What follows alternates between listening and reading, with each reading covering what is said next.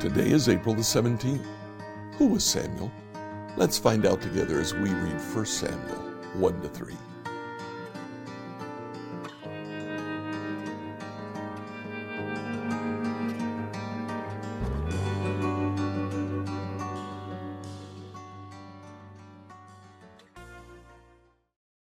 As we read through the Bible in a year, today you have read through the first 7 books of the Old Testament, the book of Job, and the Gospel of John. Congratulations.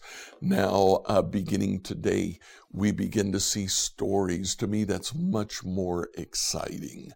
They're exciting because while situations may change, times may change, people don't. We see that here this morning. In 1 Samuel 1, a woman comes to the Lord and prays to the Lord. She's beyond childbearing years and she has no children. She asks the Lord to give her a child and says, if you give me a son, I will dedicate him to your ministry in the temple. God does, and she does. Now, Samuel is from the tribe of Ephraim. Nevertheless, he serves in the temple, actually becomes both a prophet, a judge, and a priest for Israel. I think training new prophets, training new priests actually from the tribe of Levi so that they can take over. In 1 Samuel 1 and 2, we then have an interchange between Hannah's son Samuel and Eli's sons, priest of Israel. Samuel was good. Eli's sons were evil. So evil, in fact, that a man of God at the end of chapter 2 comes to Eli and prophesies a bitter end for his sons and for Eli's family if they don't change their ways. We come to chapter 3. Chapter 3 begins in verse 1. Now, in those days, messages from the Lord were very rare and visions were quite uncommon. But the last 2 verses of that chapter, the Lord continued to appear at Shiloh and gave messages to Samuel there at the tabernacle. And Samuel's words went out to all the people of Israel. The difference between the beginning of the chapter and the end of the chapter was simply a boy, Samuel. Today, you can be Samuel to your friends and family. They may lack the word of the Lord. You, like Samuel, can give it to them. 1 Samuel 1-3, New Living Translation. 1 Samuel 1. There was a man named Elkanah who lived in Ramah in the region of Zuph, in the hill country of Ephraim. He was the son of Jeroham, the son of Eliahu, son of Tohu, son of Zuph, of Ephraim. Elkanah had 2 wives, Hannah and Peninnah. Peninnah had children, but Hannah did not. Each year Elkanah would travel to Shiloh to worship and sacrifice to the Lord of Heaven's armies at the tabernacle. The priests of the Lord at that time were Eli, Hophni, and Phinehas.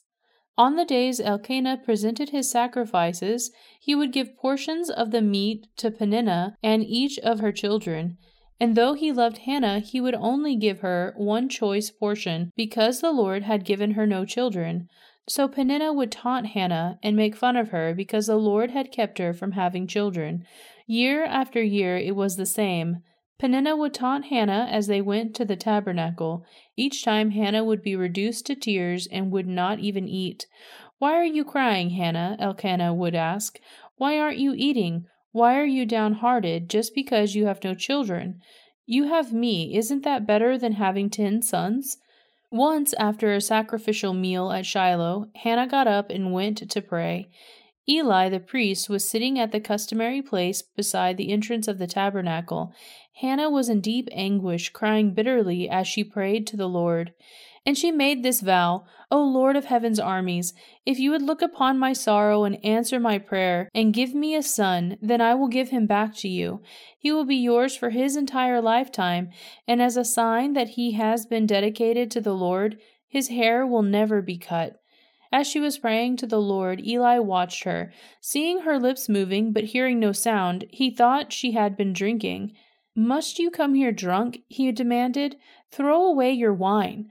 "Oh, no, sir," she replied. "I haven't been drinking wine or anything stronger, but I am very discouraged, and I was pouring out my heart to the Lord. Don't think I am a wicked woman, for I have been praying out of great anguish and sorrow." "In that case," Eli said, "go in peace. May the God of Israel grant the request you have asked him." "Oh, thank you, sir," she exclaimed. Then she went back and began to eat again, and she was no longer sad. The entire family got up early the next morning and went to worship the Lord once more. Then they returned home to Ramah. When Elkanah slept with Hannah, the Lord remembered her plea, and in due time she gave birth to a son. She named him Samuel, for she said, "I asked the Lord for him." The next year Elkanah and his family went on their annual trip to offer sacrifice to the Lord and to keep his vow. But Hannah did not go. She told her husband, "Wait until the boy is weaned. Then I will take him to the tabernacle and leave him there with the Lord permanently." "Whatever you think is best," Elkanah agreed. "Stay here for now, and may the Lord help you keep your promise." So she stayed home and nursed the boy until he was weaned. When the child was weaned, Hannah took him to the tabernacle in Shiloh. They brought along a 3-year-old bull for the sacrifice and a basket of flour and some wine. After sacrificing the bull, they brought the boy to Eli. "Sir, do you remember me?" Hannah asked. "I am the very woman who stood here several years ago praying to the Lord. I asked the Lord to give me this boy, and he has granted my request. Now I am giving him to the Lord, and he will belong to the Lord his whole life." And they worshiped the Lord there. 1 Samuel 2. Then Hannah prayed, "My heart rejoices in the Lord. The Lord has made me strong. Now I have an answer for my enemies. I rejoice because you rescued me. No one is holy like the Lord. There is no one besides you. There is no rock like our God. Stop acting so proud and haughty. Don't speak with such arrogance, for the Lord is a God that knows what you have done. He will judge your actions. The bow of the mighty is now broken, and those who stumble are now strong. Those who were well fed are now starving, and those who were starving are now full. The childless woman has 7 children, and the woman with many children wastes away. The Lord gives both death and life. He brings some down to the grave, but he raises others up. The Lord makes some poor and others rich. He brings some down and lifts others up. He lifts the poor from the dust and the needy from the garbage dump. He sets them among princes, placing them in seats of honor. For all the earth is the Lord's, and he has set the world in order. He will protect his faithful ones, but the wicked will disappear in darkness. No one will succeed by strength alone. Those who fight against the Lord will be shattered. He thunders against them from heaven. The Lord judges throughout the earth. He gives power to his king. He increases the strength of his anointed one. Then Elkanah returned home to Ramah without Samuel, and the boy served the Lord by assisting Eli the priest. Now the sons of Eli were scoundrels who had no respect for the Lord or for their duties as priests. Whenever anyone offered a sacrifice, Eli's sons would send over a servant with a 3-pronged fork. While the meat of the sacrificed animal was still boiling, the servant would stick a fork into the pot and demand that whatever it brought up be given to Eli's sons. All the Israelites who came to worship at Shiloh were treated this way. Sometimes the servant would come even before the animal's fat had been burned on the altar. He would demand raw meat before it had been boiled so that it could be used for roasting.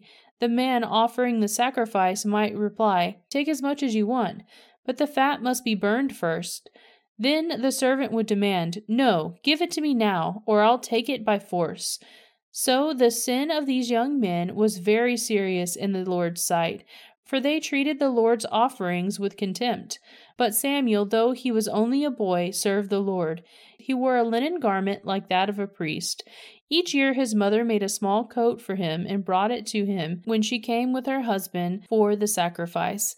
Before they returned home, Eli would bless Elkanah and his wife.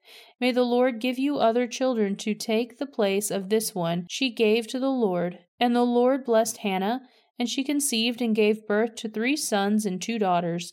Meanwhile, Samuel grew up in the presence of the Lord. Now Eli was very old, but he was aware of what his sons were doing to the people of Israel. He knew, for instance, that his sons were seducing the young women who assisted at the entrance of the tabernacle. Eli said to them, I have been hearing reports from all the people about the wicked things you are doing. Why do you keep sinning? You must stop, my sons. The reports I hear among the Lord's people are not good. If someone sins against another person, God can mediate for the guilty party. But if someone sins against the Lord, who can intercede? But Eli's sons wouldn't listen to their father, for the Lord was already planning to put them to death. Meanwhile, the boy Samuel grew taller and grew in favor with the Lord and with the people. One day a man of God came to Eli and gave him this message from the Lord. I revealed myself to your ancestors when they were Pharaoh's slaves in Egypt.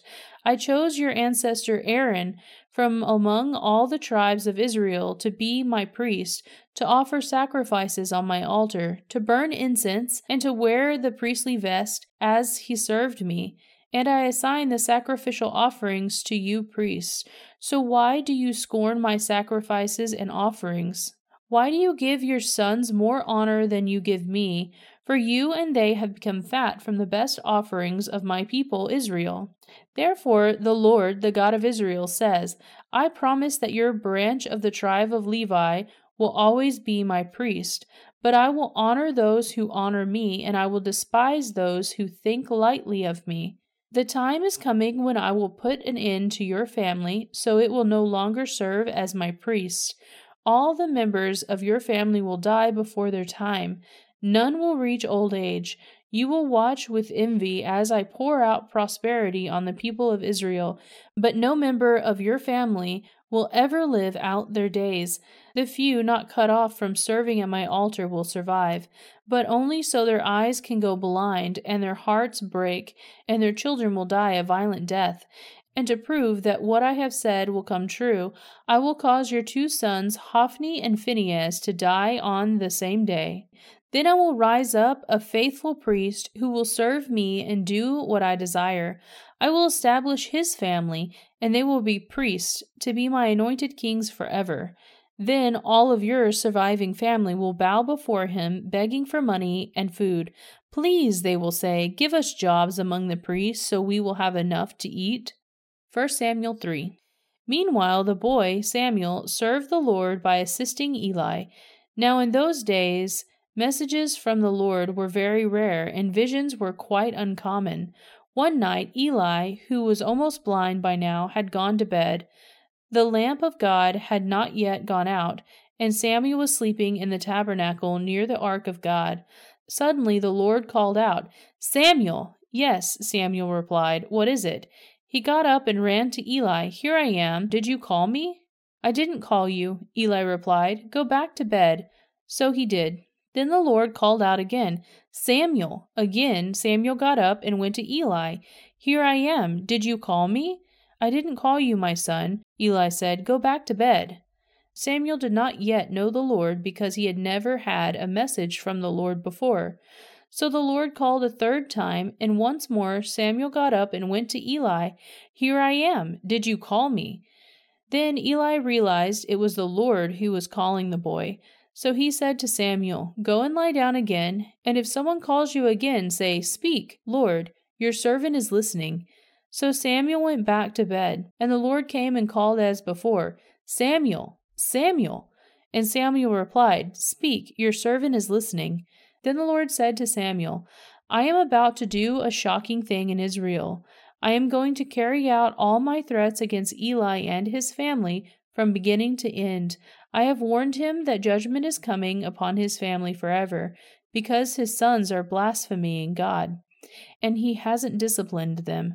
So I have vowed that the sin of Eli and his sons will never be forgiven by sacrifices or offerings. Samuel stayed in bed until morning. Then he got up and opened the doors to the tabernacle as usual. He was afraid to tell Eli what the Lord had said to him, but Eli called out to him, "Samuel, my son." "I am here," Samuel replied. "What did the Lord say to you? Tell me everything, and may God strike you and even kill you if you hide anything from me." So Samuel told Eli everything. He didn't hold anything back. "It is the Lord's will," Eli replied. "Let him do what he thinks best." As Samuel grew up, the Lord was with him, and everything Samuel said proved to be reliable. And all Israel, from Dan in the north to Beersheba in the south, knew that Samuel was confirmed as a prophet of the Lord. The Lord continued to appear at Shiloh and gave messages to Samuel there at the tabernacle. Scripture reading by Emily Herrera. Like, follow, and subscribe to this devotional on whatever platform you use to listen to it. Email your questions to us at questions@becomehope.com. Tomorrow, we'll ask the question, why is the Ark of the Covenant called an ark?